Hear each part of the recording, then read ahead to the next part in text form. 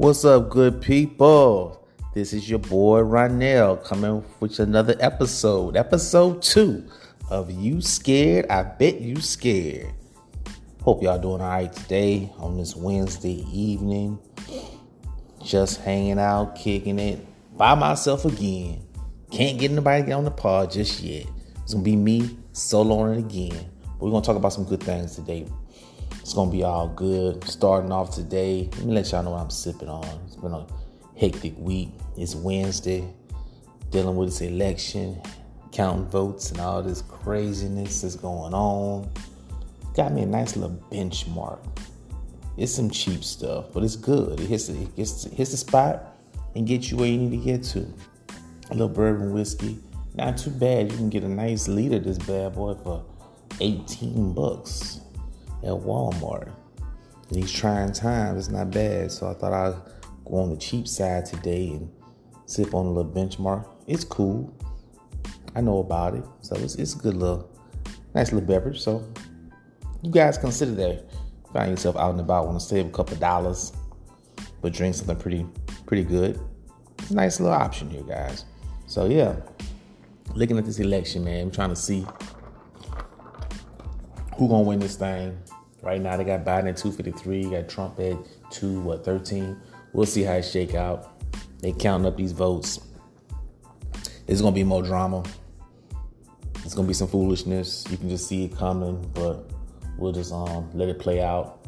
That's politics, but we hear about these sports. And I'm about to get into it right now, guys. Updates. I'm gonna start off with my Gators.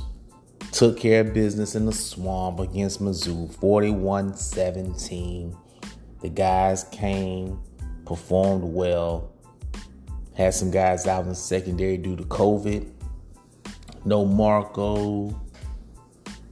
No, who else did we miss? You know, I might have had a little bit too much this drink.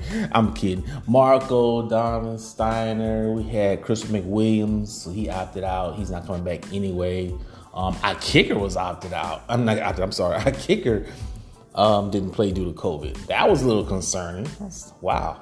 He was going to kick field goals. But the guy who replaced him, Chris Howard, did well. Knocked down a couple of field goals.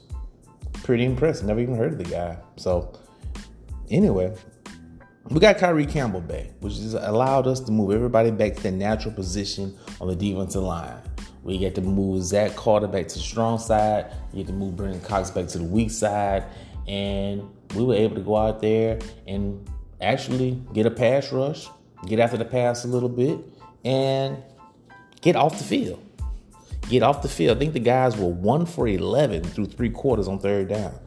Getting off the field. That was one big thing I talked about last week. We need to get off the field. Like I said, we're not going to be no dominant defense, but we need to be a defense that can make some plays and get off the field. We may give up some points, but ultimately get off the field so you can get this dynamic, high-flying offense on the field as much as possible. 41-17, you only give up 17 points. 7 of those was on a pick 6 after my man Trask got hit on the arm. Kind of fluky a little bit. Gave up 10 points total on defense.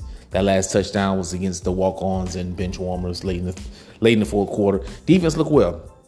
Defense looked good. Looked like they took the time with this COVID situation to rectify some things, and tackling looked to be good. But it's one game. I'm not going to take this situation and say, mark it down for the rest of the season. I need to see it again. But I know what they're capable of, and that was the biggest frustration. Like, man, I know what you guys are capable of. They showed it Saturday night against a Missouri team that has a pretty decent offense. They put up some points on people and have done it in a variety of ways. They put it, 45 on LSU? I know that's not saying much, but they still put 45 on LSU. And they came back the week before and put 20 on Kentucky. No, that's not a lot of points, but they showed the ability to ball control and pound the ball on Kentucky, which was a problem for us because you could throw it on us, you could run on us, you could do anything you want to do on us. So you wasn't quite sure what to expect coming into this game Saturday night. We got it done, got off the field, made plays, got off slow in the first half, but first half in regards to the offense, a couple field goals, but then we got it going and pulled away and took care of our business. So that's what it is. That's what I need to see. That's what I was really excited to see. And I'm excited to see a lot of the young guys out there. Rashard Torrance at safety played well. We had Trevez Johnson, another freshman, played well. We got a lot of young guys out there that got some good reps, got good opportunities to play, and looked really good. I don't want to harp too much on this game, but it's a game that you have to go in there and take care of business. I always felt Missouri is just a weird team. They're just weird for us. We don't get up for them because it's just weird. Got the W. We're moving on. Speaking of moving on, talk about my Cowboys real quick. This is not going to be long. I will say this. Third-string quarterback came in there, and third-string rookie quarterback did what third-string rookie quarterbacks do. Turn the ball over. That's pretty much what that game looked like with him turning the ball over. Philly's pretty terrible. We really shouldn't be even been in that game, much less had a lead in the third quarter. That just goes to show you how bad Philadelphia is.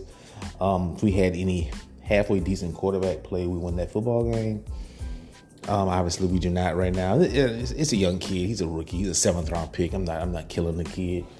I mean, he's thrown into the fire, so it's going to be what it's going to be. At this point, like I said last week, I want to see if this team has some fight. I want to see if this team is either going to come to Philadelphia and roll over, or they're going to show up and play with effort. And I must say, they still obviously have a lot of deficiencies, but I saw a team play with effort. I saw a team play with passion. I saw a team play like they actually wanted to be on the field and participate in a football game. And I saw some young guys get out there, and even some veterans, and make plays and just give it their all. It's going to sound kind of cliche-ish and high school football-ish, but at this point, we got to start at the basics with this squad. So they showed me something in regards to wanting to play and not wanting to embarrass themselves on national TV on Sunday night. So that was a good thing. Wasn't expecting to win. We didn't win. So, shucks, man, that's all I got for that. That is what it is. I mean, like I said, we're trying to get a top 3 pick, hopefully. So we'll see how that goes down. So moving on to the following week that we have. I'm gonna start with Dallas first. Dallas plays Pittsburgh. Not gonna have much to say on this game because at this point you have probably the best team in football in the Steelers, who are undefeated, going up against a team, maybe arguably the worst football team in football in Dallas. Maybe the Jets have them. I don't know if they could beat the Giants right now. But yeah, they're up there. They're definitely in the discussion for worst team in football. This game will be this will be a bloodbath. So get ready for a beatdown. No Andy Dalton, the third string rookie quarterback will be playing. So that'll be another bloodbath. But hey, we get to listen to Tony Romo and Jim Nantz call the game. That'll be interesting to listen to Romo predict the plays and tell us what he sees, and that part will be a little entertaining. The actual competitive part of the game, where they actually are playing, will not be entertaining. Well, it'll be entertaining if you're a Steeler fan, but but I'll be here for it. Let's hang out. We'll see what we do and who can perform, and that's that. Now, cocktail party.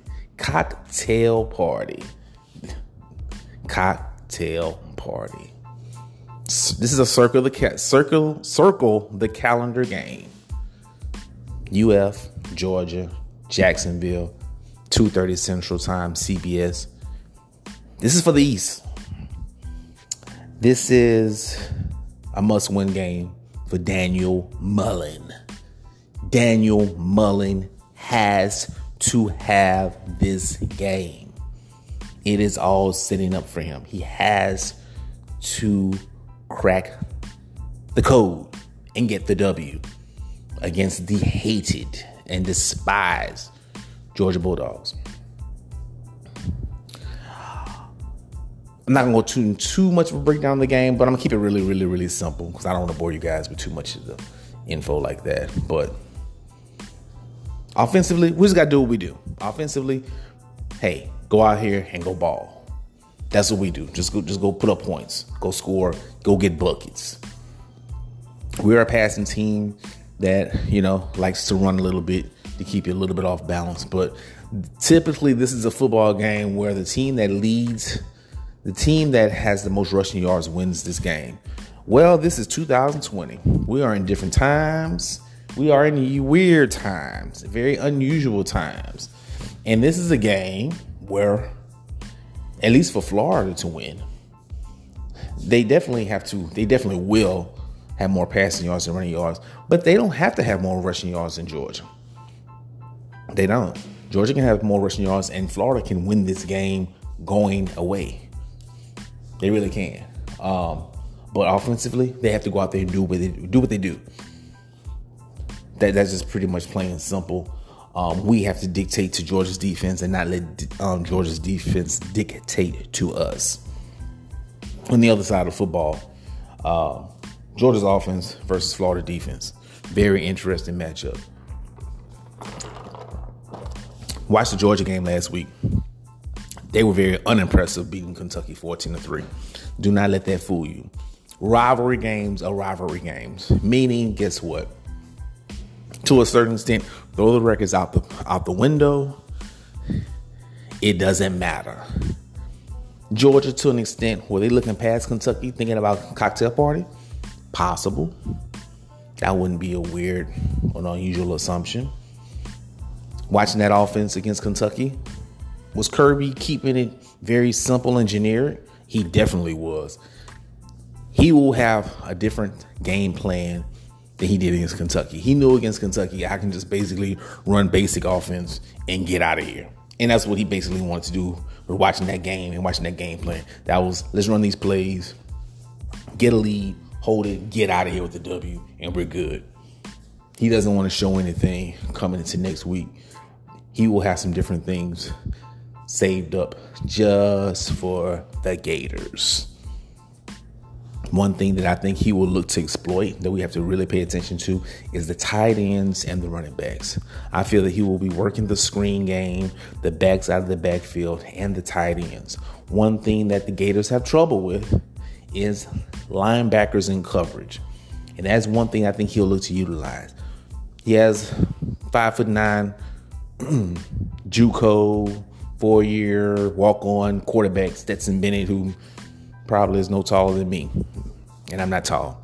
Out there playing quarterback. He's not going to sit him back there and have him go reading through progressions. They're going to run the ball, obviously. And when they do throw it, I think they're going to make specific looks and design and scheme up specific things for the tight end and the running backs in the passing game. I think that's where they will look to try to hurt Florida. So Ventrell Miller, James Houston and company, get ready. We got to figure this thing out. And, hey, maybe some of the younger linebackers can get in there who can work some things in coverage. I mean, we haven't seen a whole bunch of Derek Wingo this year. That's asking a lot for him to come in this game and play any type of meaningful amount of snaps. That's a bit much. But I think that's the game plan for Georgia. Georgia wants to control the ball. They definitely don't want to get into a shootout with us. They don't have the ability to keep and go up and down the field and turn this thing into 37-34 type of game. They don't want to do that. So I think that's Kirby's game plan. Florida defensively, it'll be interesting to see, can they get a pass rush on Georgia's offensive line? That unit is still very, very, very good. Maybe the second best offensive line in the league behind Alabama. They will run the ball, they can get holes, and they can pass protect. So can we get a pass rush? Can we get after the quarterback? That'll be interesting to see, because the last couple of years against Jake Fromm, was it Jake? It's Jake Fromm, yeah. This damn benchmark is really good. But Jake Fromm, yeah, he was untouched. And he had all the time in the world to do what he needs to do to throw the ball down the field. Can we get after the pass rush without having to send a blitz? Without having to send the house? Stetson Bennett seems to be a guy that can, he does better against man coverage than zone coverage. Man coverage is pretty, quote unquote, simple to read. So we'll see if we'll throw a lot more zone and give him different looks where he has to sit in the pocket and have to go through some progressions and go 1 to 2 to 3. I want to see if we can do that. Big game for the SEC East. And it's a game that Dan Mullen absolutely has to have because without that game, there will be problems in Gainesville. No, he's not going to get fired. No, he's not on the hot seat or anything like that. But you have to deal with a lot of disgruntled boosters, a lot of disgruntled fans. He understands this. He knows what's at stake. But can he get it done? Can this defense get a pass rush? Can they stop the run? We had a really good game against Missouri. Can they do it again? I don't know. We'll see. I mean, I'm a little hesitant to go that far because, again, just look at LSU. And I'll be speaking on them later. Look at LSU against South Carolina. Their defense came and was able to hold up pretty well after they got given up a lot of points their first couple of games, Missouri and Mississippi State. And then they held it down against South Carolina. And then we saw what happened against them against Auburn. Yeah. Jury's still out. We'll see. Big game. Gator Nation. We need this game. That's my keys to the game. Haven't even gotten to any turnovers. We'll see what happens with that football game. Moving on, guys. Moving on. Now, the next segment of our lovely podcast. Pull the curtain back. One of my favorite parts of this podcast. Pull the curtain back. In this segment, we like to take a deep dive, look into the reasons or what's going on with a certain situation. Could be a program, could be a team, could be a player. We're going to take a deep dive and really look into some things and hopefully provide some insight to you that either maybe you just didn't see, didn't recognize, or didn't think of. It's Thanksgiving time, guys. What do we do with Thanksgiving time?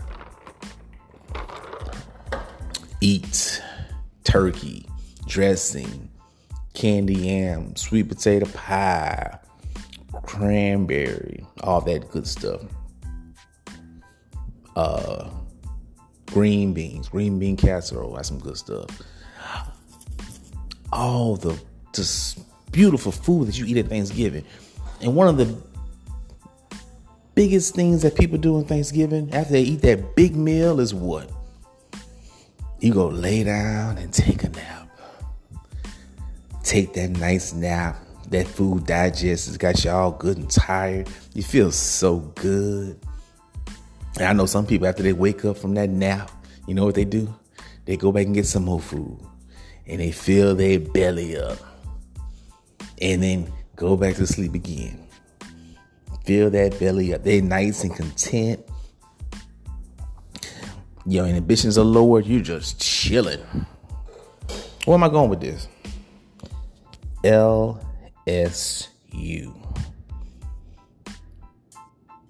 They won the championship last year. Coach O, the LSU Tigers, 2019 champions, went undefeated. Loved everywhere in the state. Coach O, you could do no wrong. Pats on the back, parades, we love you. Free meals everywhere. You did it. You beat Bama. You took down Saban on your way to a ship. You took down Dabo and Clemson on the way to the ship. You did it in the Louisiana Superdome. Now, I'm not going to call it Mercedes Superdome. The Louisiana Superdome. Did it at home, down the street from Baton Rouge. You could do no wrong, Coach O. LSU, you could do no wrong. Off-season, pats on the back, data boys, all that great stuff. We know about it, guys. We saw, we heard it. You know, ESPN, Scott Van Pelt. You get all this. You get all the Victors get the spoils, right? So they got all of it. They got all of it during the off season. Beautiful thing. Beautiful thing. So as we move through the offseason, of course, we have players declaring for the draft. A lot of talent leaving. And one thing that was a kind of a caveat during the offseason, you listen to the LSU fan base, was, well, it was the one. Well, I'll take this back. It was two things. One was, well, we're the best team ever. This is the best team ever. Nobody can ever take that away from us. Best team ever. Go down in history as the best team ever. No one can take that away from us. And the second caveat was, hey, no Joe Brady, no Aranda, no Coach Aranda, defensive coordinator. The OC gone and Joe Brady. I'm sorry, passing coordinator. I get corrected by LSU fans. So, Steve Ensminger is the offensive coordinator. Joe Brady was the passing coordinator. No Joe Brady. No Coach Aranda on the defensive coordinator side. No problem. We'll still have Steve Ensminger running the offense, and we'll just go ahead and hire Bo Pelini, and we're good to go. Let's keep this thing rolling. No Joe Burrow, no problem. We got Miles Brennan. Keep it rolling. And we'll fill in all these other players, all these other positions that we lost. Clyde, Edwards-Helaire, and the receivers, and all that. We're good. All right? That's fine. So Coach O's is enjoying himself over the offseason, Got a divorce. He filed for divorce. Now, I'm not going to get into what was what, but the fact is he did file for divorce. He's out in these streets living his single life these days, Y'all saw the pictures. Y'all saw it. He hanging out. He hanging out. And I'm referencing Thanksgiving. His belly full, y'all. His belly is full. He hanging out. He is chilling. He is enjoying the fruits of his labor. That's what he's doing right now. Hanging out with his little girlfriend, taking pictures, having a post and stuff. That's usually reserved to the Cliff Kingsburys of the world, the Lane Kiffins of the world. You kind of try to leave that for the 30-year-old coaches, late 20, 30-year-old coaches. Well, Coach O wants to partake. Okay. So, hey, as we move to the season time, Coach O says, hey, man, Bo Pelini will have this defense playing even better than Coach Aranda did. That was his words before the season started. This defense is terrible. This defense is absolutely terrible. And the thing that if you're an LSU fan that has to be frustrated is that you're not terrible because you don't have talent. You're not terrible because guys are just outright out muscling you, out physicaling you, just out athleting you. No, you have the athletes. You have NFL players on that defense. But you have a defensive coordinator right now that, for all intents and purposes, cannot coach. When I say cannot coach, he does not know how to individually be a technician of coaching. It's one thing to call a play. That's one thing. But to be a technician of coaching is another thing. When you look at this team, that Mississippi State game, they gave up, 45 points? What was it, 30, 40, 45 points? 44, 45 points against Mississippi State? I think since that game, Mississippi State has scored 2 touchdowns the rest of the season. And they have been a train wreck. Missouri put up 45 on LSU.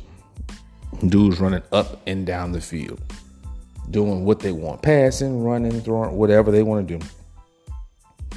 That's the obvious stuff, right, guys? That's obvious. But let's break it down a little bit. These players opting out. Let's go back a little bit. The Kerry Vincent of the world. What's Kerry Vincent opting out for? Kerry Vincent is not good enough to opt out. I'm sorry. Tyler Shelvin. You're a talented prospect. You're not good enough to be opting out. Why are you leaving? Yeah, I know they changed the scheme. I know they're going from a 3-4 to a 4-3, and that doesn't really fit your skill set per se. But why are you leaving? Jamar Chase. Now I can go on the record right here with Jamar Chase. Jamar Chase left that team for an undisclosed reason. And there's more to it than just, I want to get ready for the NFL and I don't want to get hurt. Oh, there's more to it than that. I'm gonna leave it at that. I don't want to use this pod to tell all the business. But you know what that tells you? Hold on, I'm not even gonna say that right now. Hold on. We discussed Kerry Vincent, Tyler Shelton, Jamar Chase. Here's another thing. Check this out. LSU just got a big-time recruit in the Sage Ryan kid, who's from Lafayette, down the street from Baton Rouge, 45 minutes. 5-star safety, maybe regarded one of the best safety in the United States.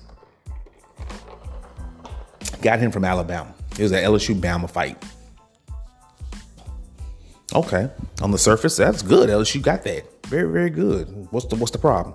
Let me tell you what the problem is. That kid was a Bama lean for quite a while. Okay, you say, well, that's not a big deal, right? This kid is cousins with Trev Falk. Trev Falk used to play for LSU. Trev Falk is related to Kevin Falk, the former running back at LSU, who is now, the running back coach at LSU. They're all related. Trev Falk went to LSU. Kevin Falk is on the coaching staff. And this kid was a lean to Saban. Let me add to the caveat to this. When Nick Saban took the job at LSU, Trev Falk left, went to the draft, primarily because he didn't want to deal with Saban. He didn't have a very good relationship with Saban. Obviously, it wasn't a very long relationship because he probably came in and he had a little conversation, whatever. And Trev said, I'm gone. I ain't dealing with no Nick Saban. And I'm pretty sure their relationship probably was left right there. So you have a kid that's related to two Falk brothers, two Falk cousins. They're all related. LSU's right off the street. And Bama is in the lead for this kid for quite some time. We have a culture problem, guys. We have a culture problem going on right here in the LSU program. There's a culture issue going on in the program. Think about this. These players opting out.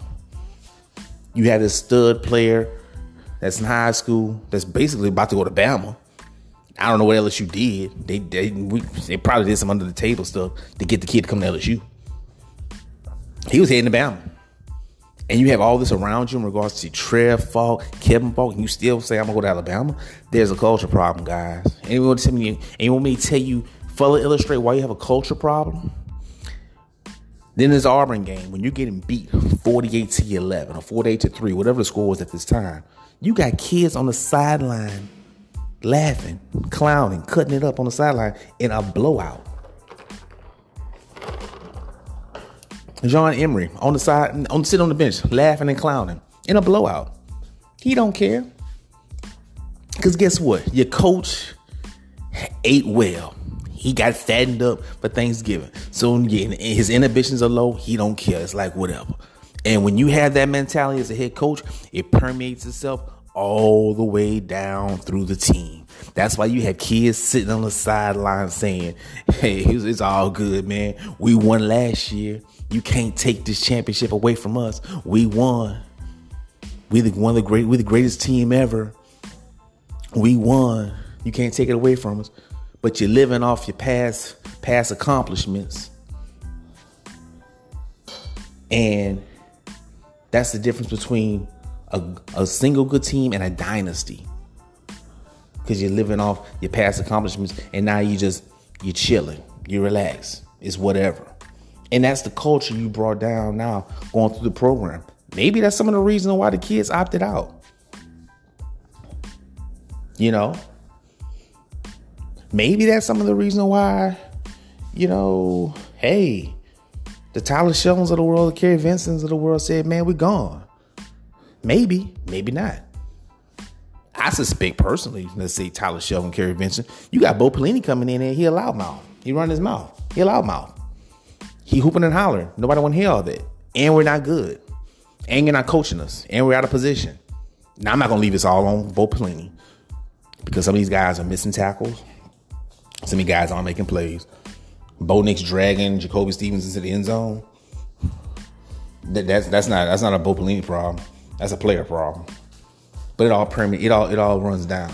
And the difference between, let's say, a Coach Orgeron and a Nick Saban is that when Saban was a championship, the next day he's out recruiting. When Coach Orgeron was a national championship, he's out hanging out, having dinner, trying to meet his next girlfriend. That's your problem. And when your coach is doing that, what you think your player's going to do? And now you see where you at right now. So people wonder, why is LSU where they are? This is why they're where they are. It all starts with the head guy. It all starts with the culture. It's all with your head guy that he ain't got fattened up as if you had that big fat lunch and all you want to do is lay down and sleep. I ain't going to worry about working. I ain't going to worry about this. I'll worry about it later. And when you hire your D-line coach to be your head coach of your program, you have to be mindful that, guess what? If you have a problem in season, he isn't equipped to fix it. Coach Orgeron is a recruiter and a motivator. He can't fix it. So when he makes a good hire, it's going to look good. Aranda, Joe Brady looks good. When he makes a bad hire, Matt Canada, bad hire. Bo Pelini, bad hire. And notice, when he makes a bad hire, he has to eat it. He can't fix it. He isn't a savior that can go in and say, hey, look, in midseason, let me call the plays. Let's do this. Let's do that. Because he's not equipped to do that. That's not his thing. He's never even been a defensive coordinator ever. He's a delegator. You have a problem here. You have a problem. It can be fixed. Don't get me wrong. But taking a deep dive of what's going on with this situation, this team, your head coach has gotten fat. He's fattened up on his championship, and it's permeated all the way down to the players. And you can see it in the way they're behaving, the way they're acting. You don't even see Coach O get mad anymore on the sideline. They got a championship. It's good. He's not even upset. When's the last time you saw him yell at somebody, get frustrated, get mad? Or he's just on the sideline, just whatever. And in the Monday morning press conference, it's like wash, rinse, repeat. Yeah, the team didn't play well. It's on me. He said that the past 4 or 5 weeks. It's on me. Well, no, Coach. It's not. It is on you, but it's on some other people too. I don't know who you're holding accountable, and I don't know if he's just sitting back, eating his Thanksgiving dinner, getting fat, relaxing, enjoying, the spoils of last year. Like I always said, winning a championship is not easy, but maintaining and winning back-to-back and defending your championship is a lot more difficult. A lot more difficult. That's why we only have a few programs that are able to do such a thing. That's the deep dive, guys. That's the pull the curtain back. Pull the curtain back. I hope I brought you some information that you can look into and just pay attention to it moving forward. Because speaking of moving forward, LSU has an off week, and guess what? They got Bama. And Saban is coming to town with an axe to grind. He remembers what happened last year. He remembers LSU players running all over the field, going into the student section, cutting up. He remembers all of that. And Saban's memory is very good. He has an axe to grind. And do not think for a second he's going to come down here and just try to win a 21-7 game and get out of here. He has a point to prove. And he has recruits in LSU he needs to get, in Louisiana he needs to get. I'm interested to see how LSU responds. They have the talent to hang in this game a little bit. They're not going to beat Alabama. We know this. But they have the talent to not get beat 48-11. There's no team should be getting beat 48-11 in an SEC contest unless you're Vanderbilt or unless you're playing against a Bama team that has a point to prove. Now, the scary thing is they're playing Bama, and they might have a point to prove come next week. So let's see how these guys respond. Because I tell you what, if Saban has players, if Saban is losing 48-11, you ain't gonna see no player on the sideline laughing and joking and cutting up like that. That'll never happen. But your head coach and Coach O allows it and lets it go. And this is why you have the incompetence on the field and people don't know where to line up because, hey, what's the accountability? Hey, coach shows the players coach.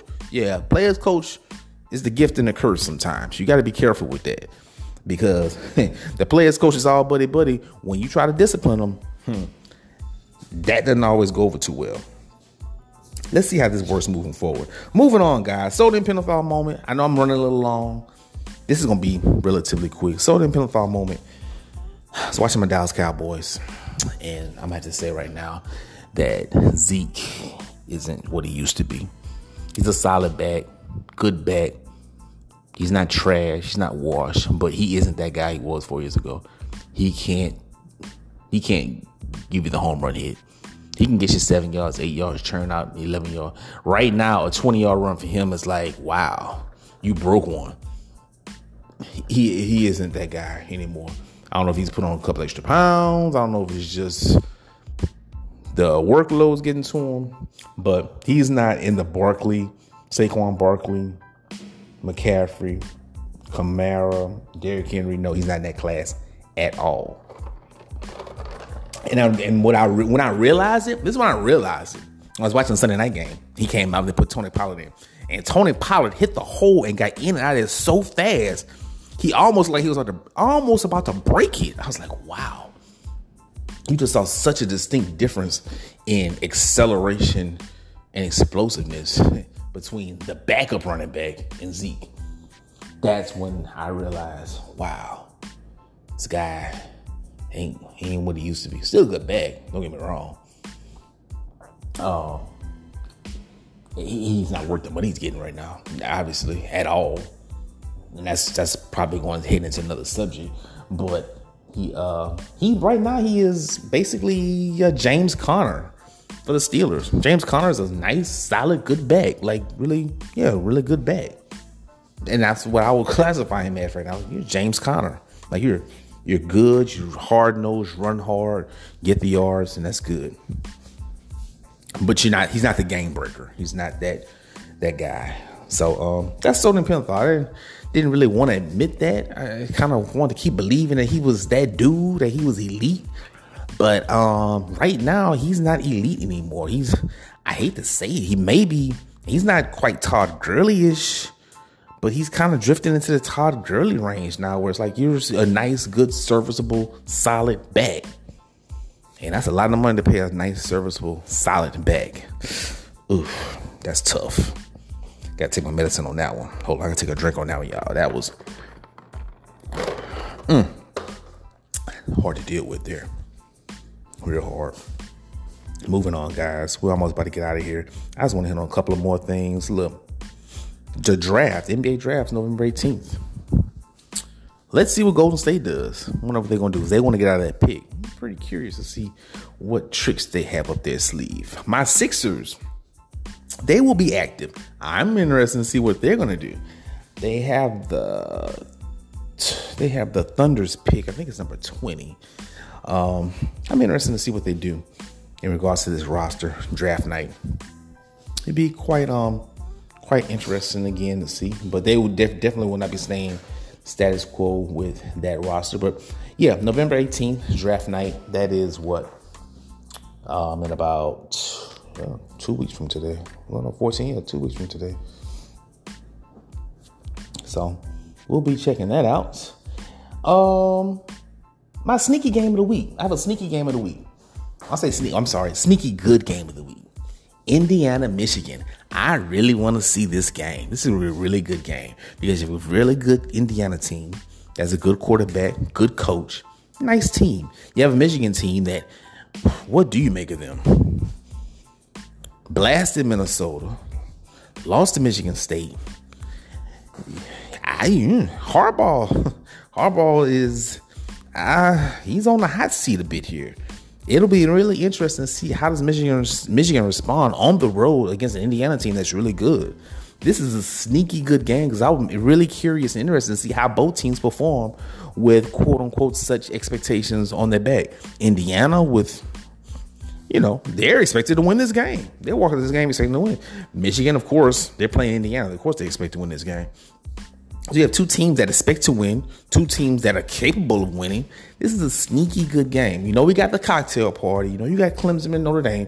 But this Indiana-Michigan game is sneaky, sneaky, sneaky good. I want to check this out and see how both of these teams respond. Last but not least, it's Wednesday night, guys. I'm almost finishing up my benchmark. I need to go get me something to eat. Brother's getting hungry. But it's MAC action tonight, guys. The MAC. This was a really great idea what these guys did. This is a Wednesday night. There's really nothing else on. The entire conference are playing games tonight. This is really, really good. This is, whoever the commissioner is, I ain't looked it up. Whoever the commissioner is, this was a brilliant idea. This was freaking brilliant. Now, they waited too late to get started. But when they did it correctly. This is a brilliant idea. Middle of the week and play the entire conference. This is brilliant. This is a really great idea. I'm looking forward to seeing who will be on TV. I want to check some of these games out. But the one game, I'll give y'all guys a nugget. Even though by the time you hear this, it'll be over. My nugget, I like Ball State. Ball State's going to Miami, Ohio. Let me get Ball State. I think they're dogs. Either they're one. I have to look them up. Either they're a 1 point dog or it's a pick 'em. Not sure what it is right now.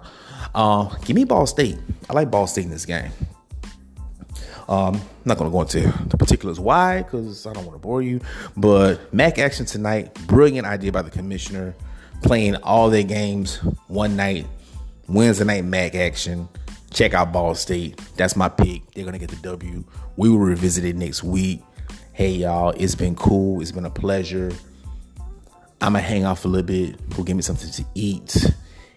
And see what else going on with this election, man. This is crazy. Y'all be safe out here, man. These people are crazy, crazy, crazy. Let me tell you this before I go. I was helping a friend of mine out with the election, and they had this Trump guy at the corner near one of the election polls out there walking around with a gun. I think like with an AK assault rifle, just walking around. And this is the tripped out part. They called the cops, right? The cops said, well, Louisiana's an open carry state. They can't do nothing to them. We live in a crazy world, y'all. It's crazy. And if this thing goes Biden way, it's going to get even more crazy. Y'all be safe. Y'all be good. And guess what? If you can't be good at it. I'ma holler.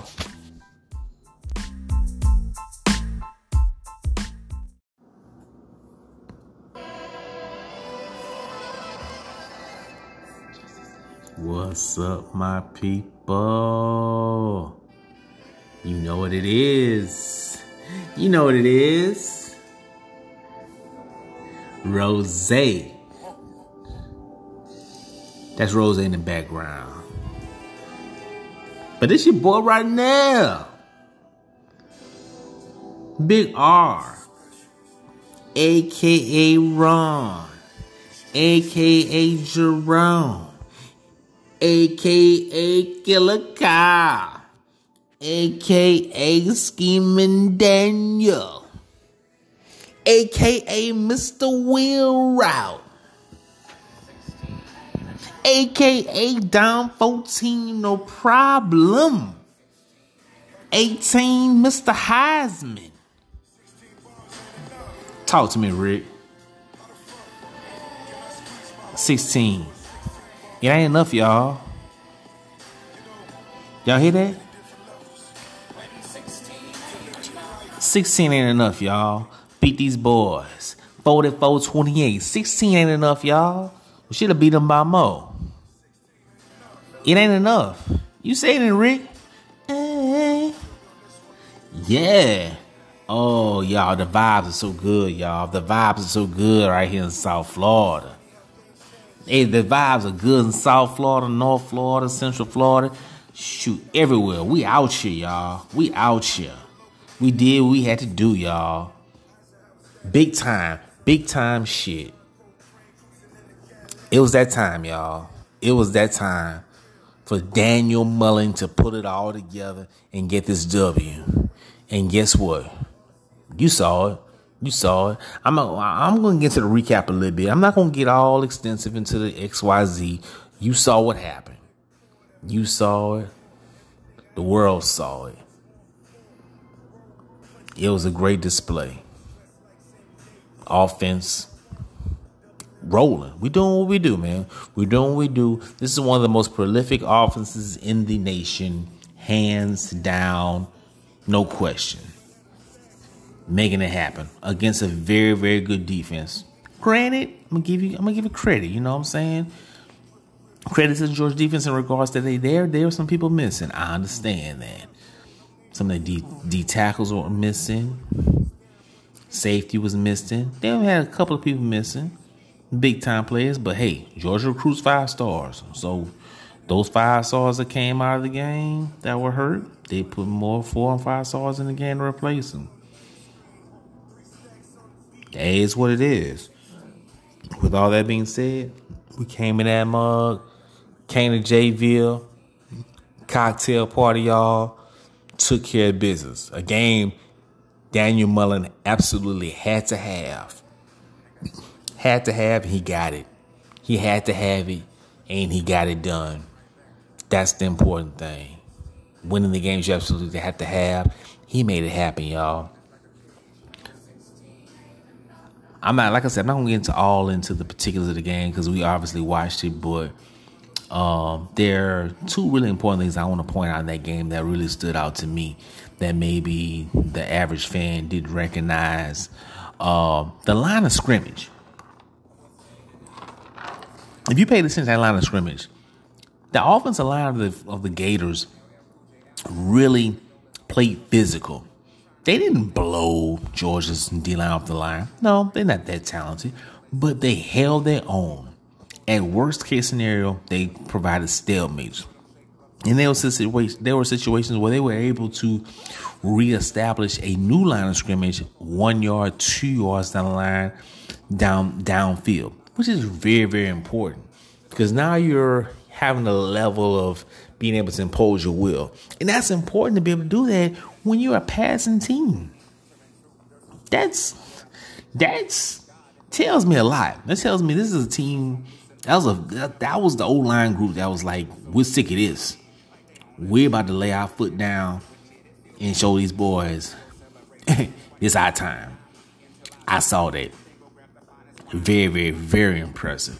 Defensive line, again, very stout.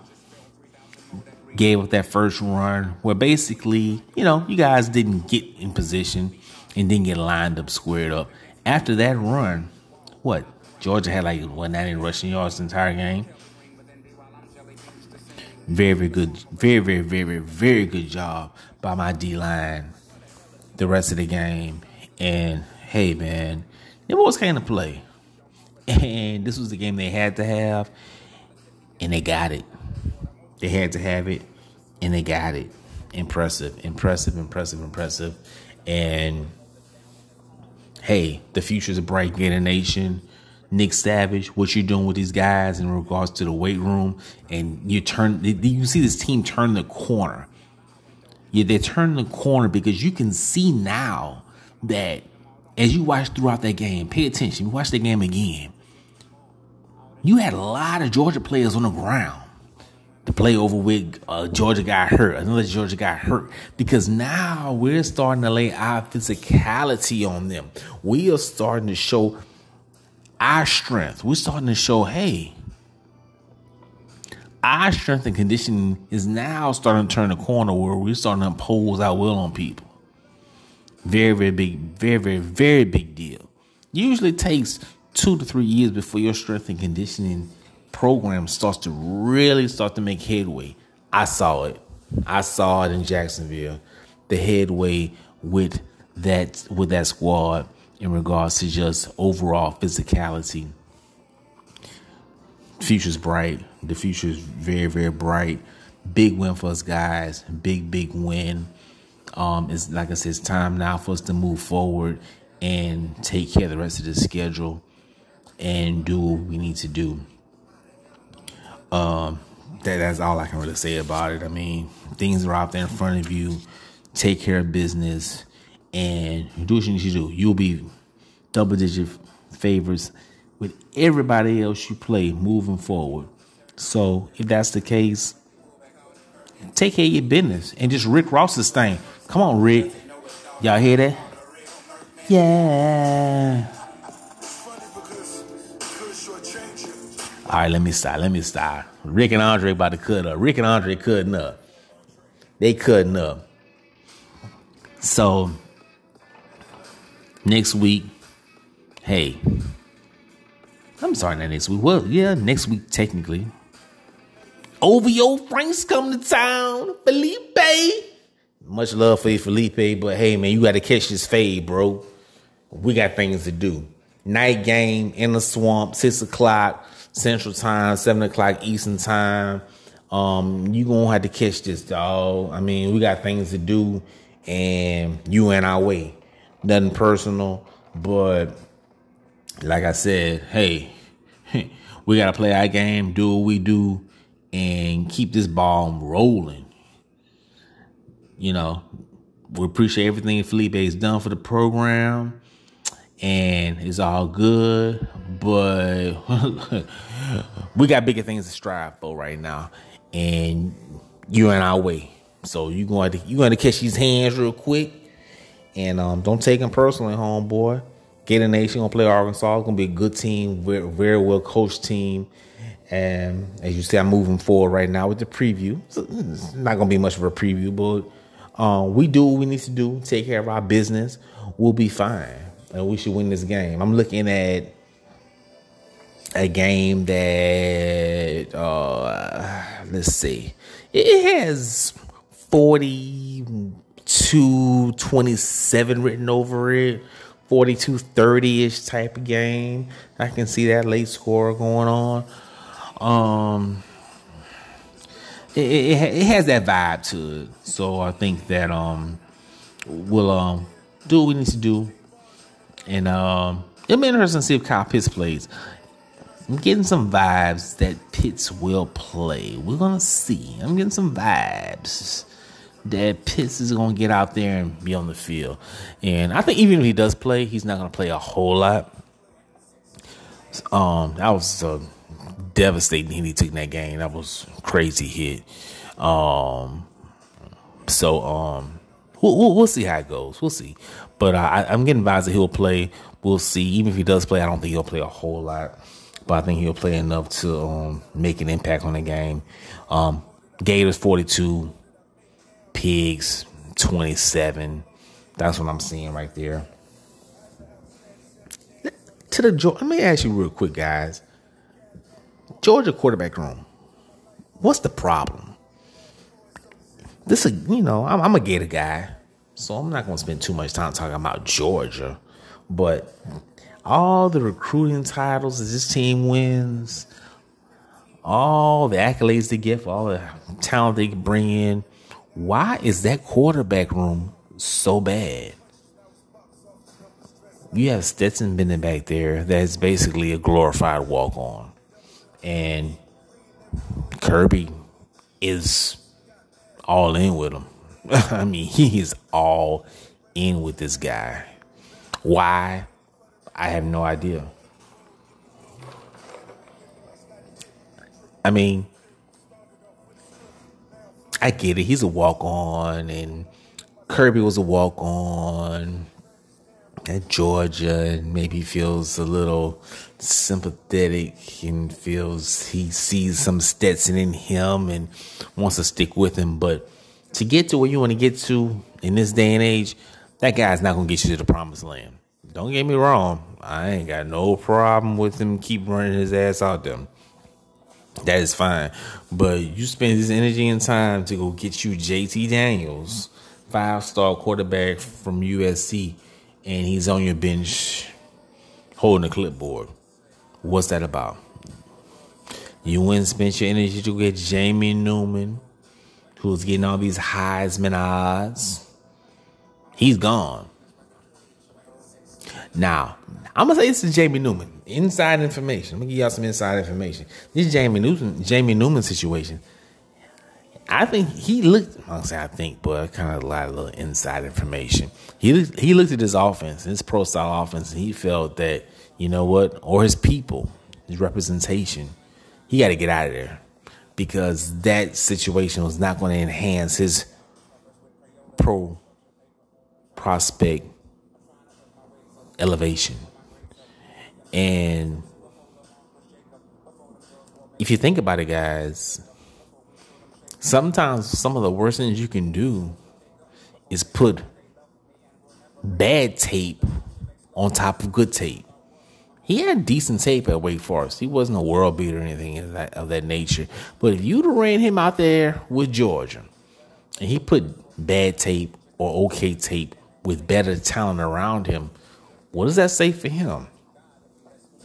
He may have realized, you know what, let me just cut my losses and go train for the draft and let these GMs and scouts look at my Wake Forest tape. Because if you look at this Georgia offense, there's nothing about that offense that makes you say, wow, this is really conducive to a quarterback. It's starting to come together. It's starting to make a little sense now, guys. If you think about this thing, what is Kirby doing? What is Kirby doing with his quarterbacks? He had this guy that's quarterbacking at Ohio State right now. What's his name? Justin what? Justin Fields. Oh yeah, I hear he's pretty good. Yeah. He let him go for Jake Fromm. He let Jacob Eason roll out and go back to Washington for Jake Fromm. Jacob Eason got drafted ahead of Jake Fromm. So what's that about? Well, he was in bed with Jake Fromm for a little bit, because you got to keep in mind, Jake Fromm was actually going to Alabama. He was going to go to Alabama. What happened was, when Kirby got the Georgia job, Kirby befriended Jake Fromm and said, basically, hey, come on to Georgia. So now you make a deal with the devil, per se, because, well, shucks, he just can't tell him to come to Georgia to come quote unquote compete. Basically, get this job. Now it was Eason's job for a second until he got hurt. And he let Fromm get it without a wrap. So, like I said, I don't want to spend too much time on Georgia, but Kirby going to figure some things out, because he sounds like he's really stubborn. He's running his pro style offense, and he wants to stick with what he knows. You got to have flexibility. You got to have flexibility with what's going on with your situation, and he's not showing it right now. That's the great thing about Saban. What he's doing with his offense right now, he's adjusting. He doesn't like it, but he understands what he needs to do to win. That's what the greats do. Moving forward, guys, real quick, talk about my Cowboys, Dallas Cowboys. Good job. Y'all hung in there. Gave the Steelers a tough game, but fell short. Usually, bad teams either find ways to lose, or even the luck just doesn't go their way. And in that game, that was pretty much how that shook out. Had some bad luck, some bad things happened, some late in that game. Bad calls. I'm sorry, questionable calls. That's what they call it now, questionable. Instead of saying it's bad, they call it questionable. Because basically a questionable call is a bad call. Questionable calls late in that game. But what I'm seeing with this team is that once they made some cuts, some of the younger guys are playing. We get to see what we have. It'll be interesting to see what we have moving forward. It's a bye week. Hopefully nobody gets COVID during the bye week and does no crazy shit. But hey, it is what it is. We'll hang in there. Next week. And you know what? Don't ask me. I have no idea who the hell we playing next week. And I'm not even going to look it up right now, because I'm trying to get this top 3 pick. Goddamn. Jets could have won the game, but they flaccoed it out. So, yeah, right now they're still looking at, I think, the 4th pick in the draft right now. So hopefully they'll lose the rest of their games and hey, maybe they can be in position to ask for a king's ransom. Jerry Jones is working it, and he's working it well. That's what you should do right now. He's saying, hey, Dak is his guy.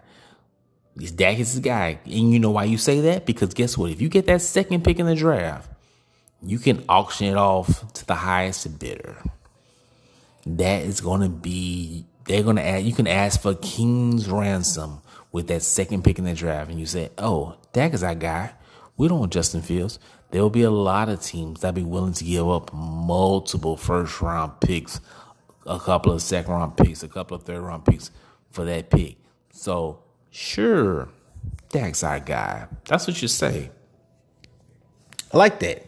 We'll see how it shakes out. Moving on, y'all. You know what time it is? Y'all know what time it is? Rick, you know what time it is? Talk to me, Rick.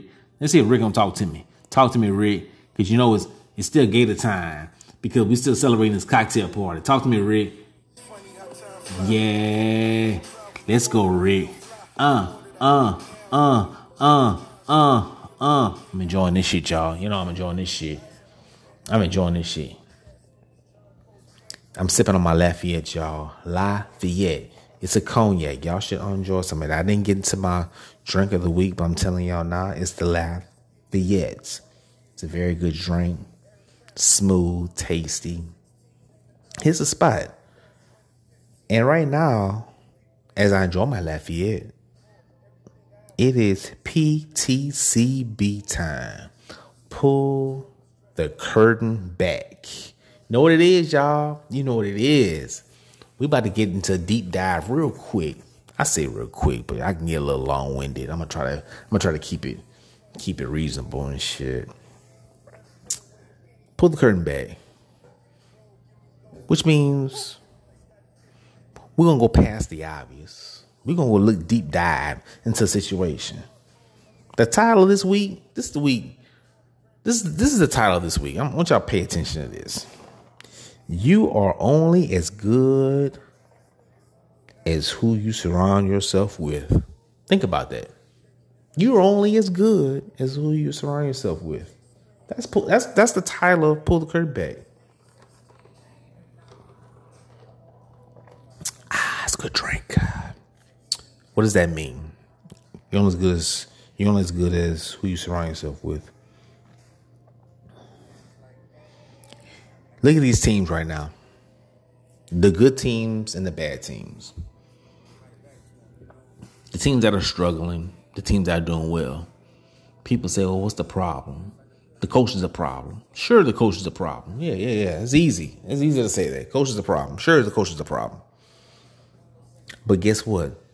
A lot of times, these teams that are struggling is not only so much about the coach, but it's who is around the coach is what's causing the problem. Give you an example. It's going to be a simple, easy example. Good old Nick Saban. Saban's a great coach, obviously.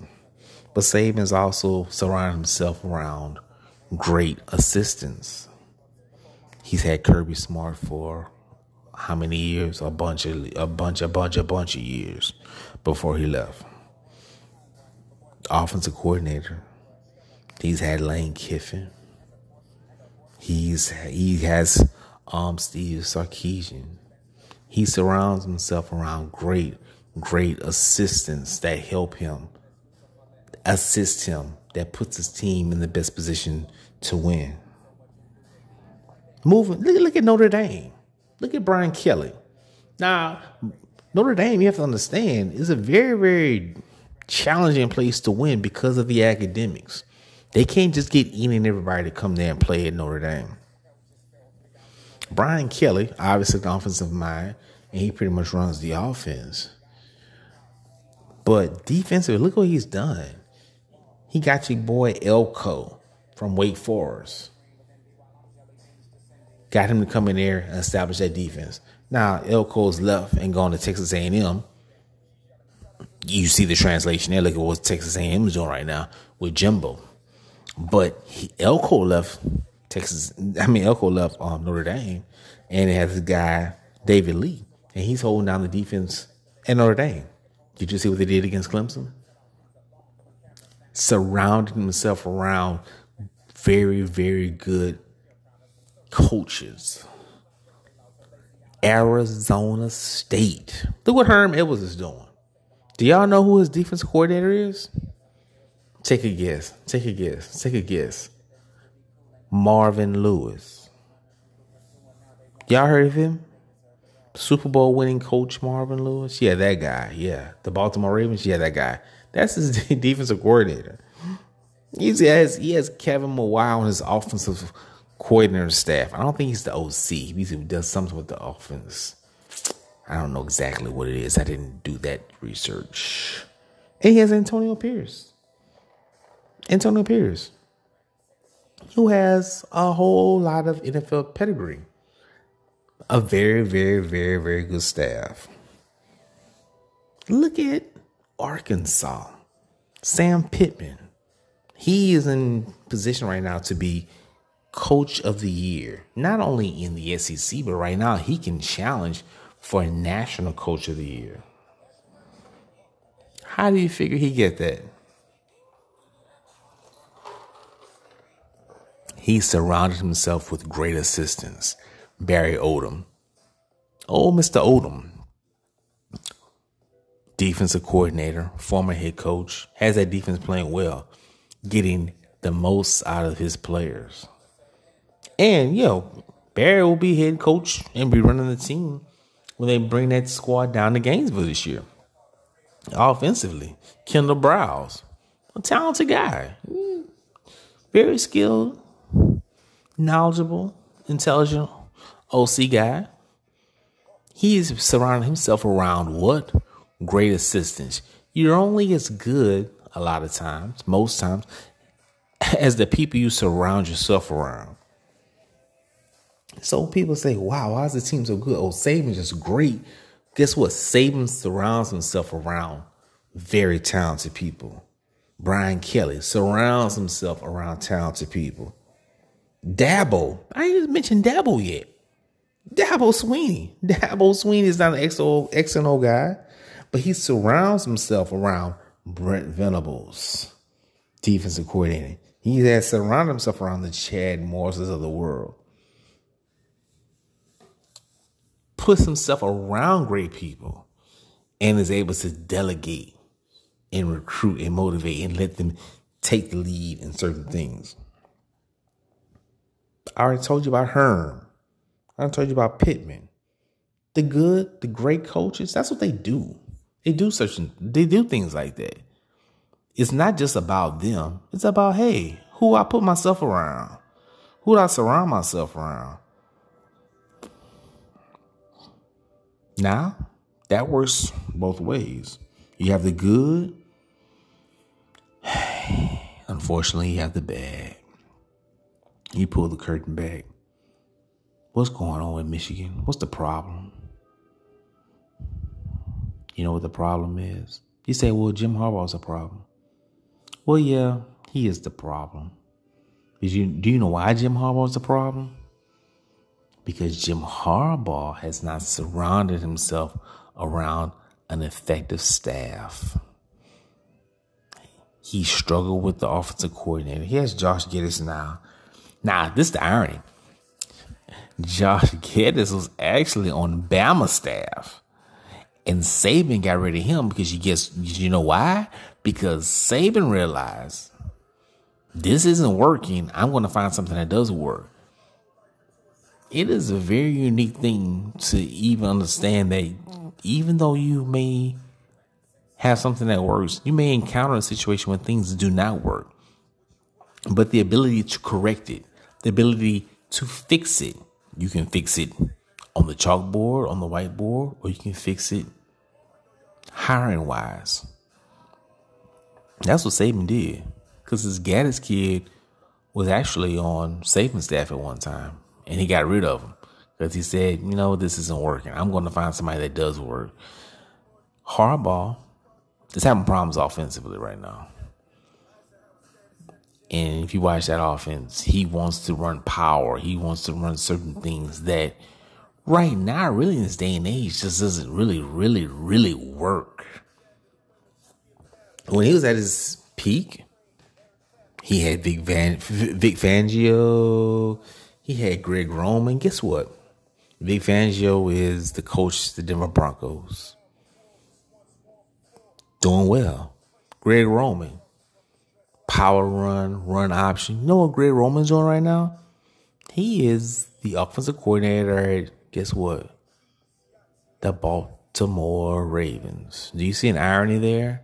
Ravens, Greg Roman, power running, Lamar Jackson. Greg Roman, San Francisco, power run, Colin Kaepernick. Irony. You see that? You see the correlation there? When you surround yourself around great staff, things usually tend to work out in your favor. Not Mullen. I'm about to say Mullen. Shucks. Harbaugh, he's struggling right now. And part of his struggle is he has not found an offensive identity that he can stick with and be consistent with. Jeremy Pruitt. Look at Jeremy Pruitt in Tennessee right now. They are struggling right now. Why? Because he's struggling with his hires. Look at his hires. He fired his D-line coach a couple of weeks ago. Why? I don't know. Okay. We do kind of know some philosophy disagreements. He had another offensive coach. He had another assistant coach during the Arkansas game. Cursed him out during the game. Did y'all know this? The assistant coach told Jeremy Pruitt, the head coach, that he was going to kick his ass. This is in the game. They're playing Arkansas. He told him, I'm going to kick your ass. That's a problem. You're only as good as the people you surround yourself with. Do you wonder why Tennessee's having problems? Look at that. You wonder why Michigan's having problems? Look at that. I have another example. South Carolina. They have no business losing to Texas A&M 48-3. But guess who Muschamp surrounds himself with? Ineffective coordinators. And this has been a trend with Muschamp. I'm a Gator guy. You know I get down with my Gators. So I've seen this act before. When he was at UF, he had what? Great defenses. You ain't had to worry about the defenses. The problem was the offense. And all the time he was at UF, he had Charlie Weiss as an offensive coordinator. He had Brent Pease as an offensive coordinator. He had Kirk Roper as an offensive coordinator. You see the trend? He can't figure it out, and he can't fix it. He's gone to South Carolina. Guess what? For whatever reason, he hired Kirk Roper back to be the offensive coordinator again. He failed at Florida, but for whatever reason, he gonna hire him again. He can't figure it out. He can't fix it because he's not making the correct hires. He can't get the correct people around him to make this thing work. Pull the curtain back, y'all. This is called pull the curtain back. You look at the coaches and say, oh, they're sucking, they're messing up, they're not doing well. There's a reason they're not doing well. And it's easy to say, oh, they're just messing up. Yeah, they're messing up. But guess what? Why are they messing up? That's what we want to know. Why are they messing up? Why are certain coaches doing well and certain coaches aren't? Because the good established coaches can hire good people around them and they maintain consistency. The bad coaches or the coaches that are struggling, I'm going to say a bad coach. Some coaches are pretty good coaches. But the coaches that struggle, they cannot maximize the full potential of their teams because they don't surround themselves around with excellent and very good assistant coaches. And it rears its head. And this isn't a foolproof plan because guess what? Even the good coaches or the great coaches either make mistakes or have problems with some assistance. But you know what they do? They're able to correct it. Saban's had some bad assistant coaches here or there that doesn't work out, but they're able to fix it. That's what the great coach is able to fix it. Even Dabo had some struggles to defensive coordinators, but he's able to fix it. He's able to hire the right person to fix it. Brian Kelly, he has some issues here or there, but he's able to get the right guy to fix it. These other coaches out on the bad side, the Harbaugh, the Jeremy Pruitt, the Muschamps, Michigan, Tennessee, South Carolina, they have made a bad hire, but then they combine it with another bad hire or another bad hire. They can't fix it. They don't know how to fix it. Pull the curtain back, y'all. Pull the curtain back. You wonder why these teams are succeeding year in, year out? Why these coaches are succeeding year in, year out? And you wonder why these, relatively, in some people's mind, good coaches or coaches that, let's say, the jury is out on why they're failing, because they can't fix it. They continue to make the bad hire, the big mistake, and they don't know where to go from there. This is a new day and age. You only get a couple of years, and people are ready to roll you out. So pull the curtain back. Next time somebody asks you what's going on with Michigan, what's that problem? It's easy to say, the players suck. Oh, this guy's not playing well. Yeah, that's true.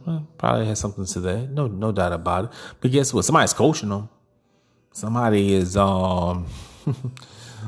somebody's working with them. And the head coach is the person that actually, hires that person. So look deep into this thing, y'all. It's more to it than just that. Real talk. Look, we're about to get out of here. I usually have my sodium pentothal segment, right? I have nothing today, y'all. I have nothing this week, and I don't want to push the envelope. Nothing really hit me this week. That really got under my crawl, as they call it. But a few things before I get out of here. To a time. There was such an outrage when Ryan Fitzpatrick got benched. Oh, he shouldn't get benched. It's not right. Where are those people now? Hello. Where they at? Brian Flores, head coach of Miami. Keep doing what you're doing, dog. Block out the noise. Stick to your plan. You had a plan. You stick to it. Do not let Twitter, do not let the people fool you. Do not let the people influence you. You had a plan and it's working. Tua's looking good out there. Sure, there'll be some ups and downs, but he is the future. You guys in Miami are building something real nice out there. And if you listen to certain people, they'll keep running Ryan Fitzpatrick out there. I don't hear anybody crying for Ryan Fitzpatrick now. To a time. Tua doing this thing. And they have a certain segment of people that say, hey, he hurt. They shouldn't play him. He should take the year off. No. Medical say he's fine. Run him out there. Play him. See what you got. Because as you can see in this game and this day and age, and even in sports right now, you're not guaranteed tomorrow, y'all. You ain't guaranteed the next season. You ain't guaranteed just because you had a great season this year that it's going to happen the next year. Look at the 49ers. A lot of 49er fans felt like, we had a fourth quarter lead in the Super Bowl. We're going to come back next year and, it'll be all good and we'll be right back. They won't make the playoffs. At all. What does that tell you? It tells you that you have to strike when the iron's hot. You have to go when the moment is there because you ain't promised nothing in this league. And that's what, to a certain extent, Miami is doing. Ryan Fitzpatrick was what he was, a stopgap. And they had a plan for this all along, no matter what the record was going to be, because Tua's the future. And he's the future. Let's get him in here now and let's rock and roll with him. Looking good, y'all. I like what Miami's doing. I like how they're playing. I like how they're focused. They're playing. This guy, Brian Flores, is probably the best Bill Belichick disciple off his tree. Josh McDaniels, yeah, whatever. All the other folks. This guy right here. Pay attention, y'all. Pay attention. This guy's doing some big things, man. Pay attention. Russell Westbrook. Yeah. Bro, I think he might be a pariah. He might be the plague. He might be COVID. He might be just, you don't want to touch him. It's not looking good for Russell Westbrook. It really isn't. Stats, numbers, and highlights are the gift and the curse sometimes. I remember, a couple years ago? Was that 2 or 3 years ago? Oh, man, ESPN, Twitter, the young generation, they were loving Russell Westbrook because he was getting triple doubles. He won the league MVP. He averaged a triple double. Oh, my gosh, Russell Westbrook. He is the greatest thing. How does he do this? He's such a great player. That could be a pull the curtain statement back in itself. I'm not going to go there right now. But what I will say is that 2 years later, who wants him? Nobody wants him. You don't hear James Harden saying, oh, Russell's my guy. We're going to roll with him. You don't hear other teams. You don't hear other superstars saying, I want Russell on my squad. I need him. He's a great player. Do you hear that? I mean, unless I'm missing something. Anybody hear that? Rick, you hear it? Let me ask Rick. Let me see if Rick hears it. Rick. No. Okay, Rick said no. Rick said no, he didn't hear it either. What's the problem? What is the problem? I'll take it to another level. Check this out. When Kevin Durant left, Kevin Durant got grilled and got hammered, leaving OKC and he leaving Russell. And they were saying, well, you got Russell Westbrook. What you leaving him for? You got a superstar right there. Was Kevin Durant on or something? It seems like he was. Because he got ridiculed for leaving Russell Westbrook. But now I don't hear anybody ridiculing James Harden for not standing up for Westbrook. I don't hear anybody saying, oh, why people don't want to play Russell Westbrook. Nothing against Westbrook. I think he is an outstanding talent and athlete. But his game is... He is an all or nothing game. I mean, when he's on, when he's on, he's on. You're gonna win. You're gonna do well. When he's off, you're gonna lose. But the thing about Russell Westbrook, in my opinion, is that even when he's on, you still may lose. When he's off, there's no doubt you're gonna lose. Now, in this league, you have superstars that may have an off game and be off, but they still can win the game. Russell Westbrook is all or nothing, in my opinion. He can't. If he has an off game, you're not winning the game at all. You can have other superstars in this league where they have an off game, but you still pull the win out. And that kind of, in my opinion, happens when you have a ball dominant guy that demands the ball and demands, such control of everything that goes on. Whew, I don't know what's going to happen with Russell Westbrook, and I'm scared to say it because this isn't right. Because he's such a talented guy, but he looked like he's about to head into the world of Michael Beasley. I remember Michael Beasley, the forward, K-State product. The guy drafted number 2 behind Derrick Rose in the draft. Michael Beasley is that guy that you look at the stat line. You'll watch a game with Michael Beasley, like you'll watch him get buckets and score and hoop and in the game with like 25 points and like 9 rebounds and like 6 assists. You'd be like, wow, okay. Well, Beasley did his thing and the team loses by like 15 points. but you look at the stat like, well, you think, well, shit, it wasn't Michael Beasley's fault because he did his thing. But if you watch the game, you start to realize, like, damn, he getting his numbers, but who he making better? And that's starting to be the thing about Westbrook. Westbrook will get his stats and then lose the game by 12 points. And then if you just kind of just, oh, well, shit.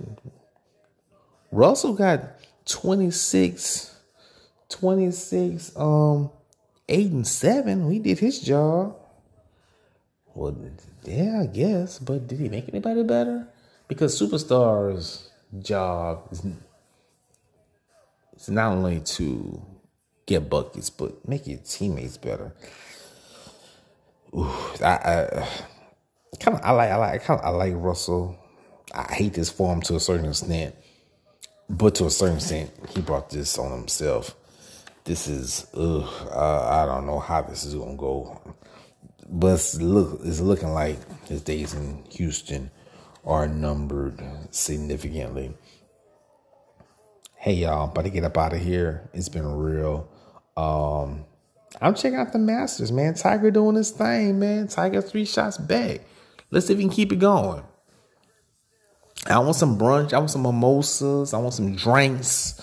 Sunday morning, I want to be able to hang out and have Tiger in running for this thing. I want to see it's the Masters, and I want Tigers to be a part of this thing and have his name up in the leaderboard and be ready to make a run at this thing. So, Tiger, starting off well, keep it going, keep it pushing. I'm pulling for you, dog. And I want to have some shit to root for on Sunday because, hell, the Cowboys ain't playing. And, I want to have some shit to pull for. So keep it rolling on, Tiger. Hey, I'm about to get up out of here. Y'all be cool. Like I said, drink for the night was a lie. Fiat. You see the abbreviation lie? Fiat. That's how it goes. Y'all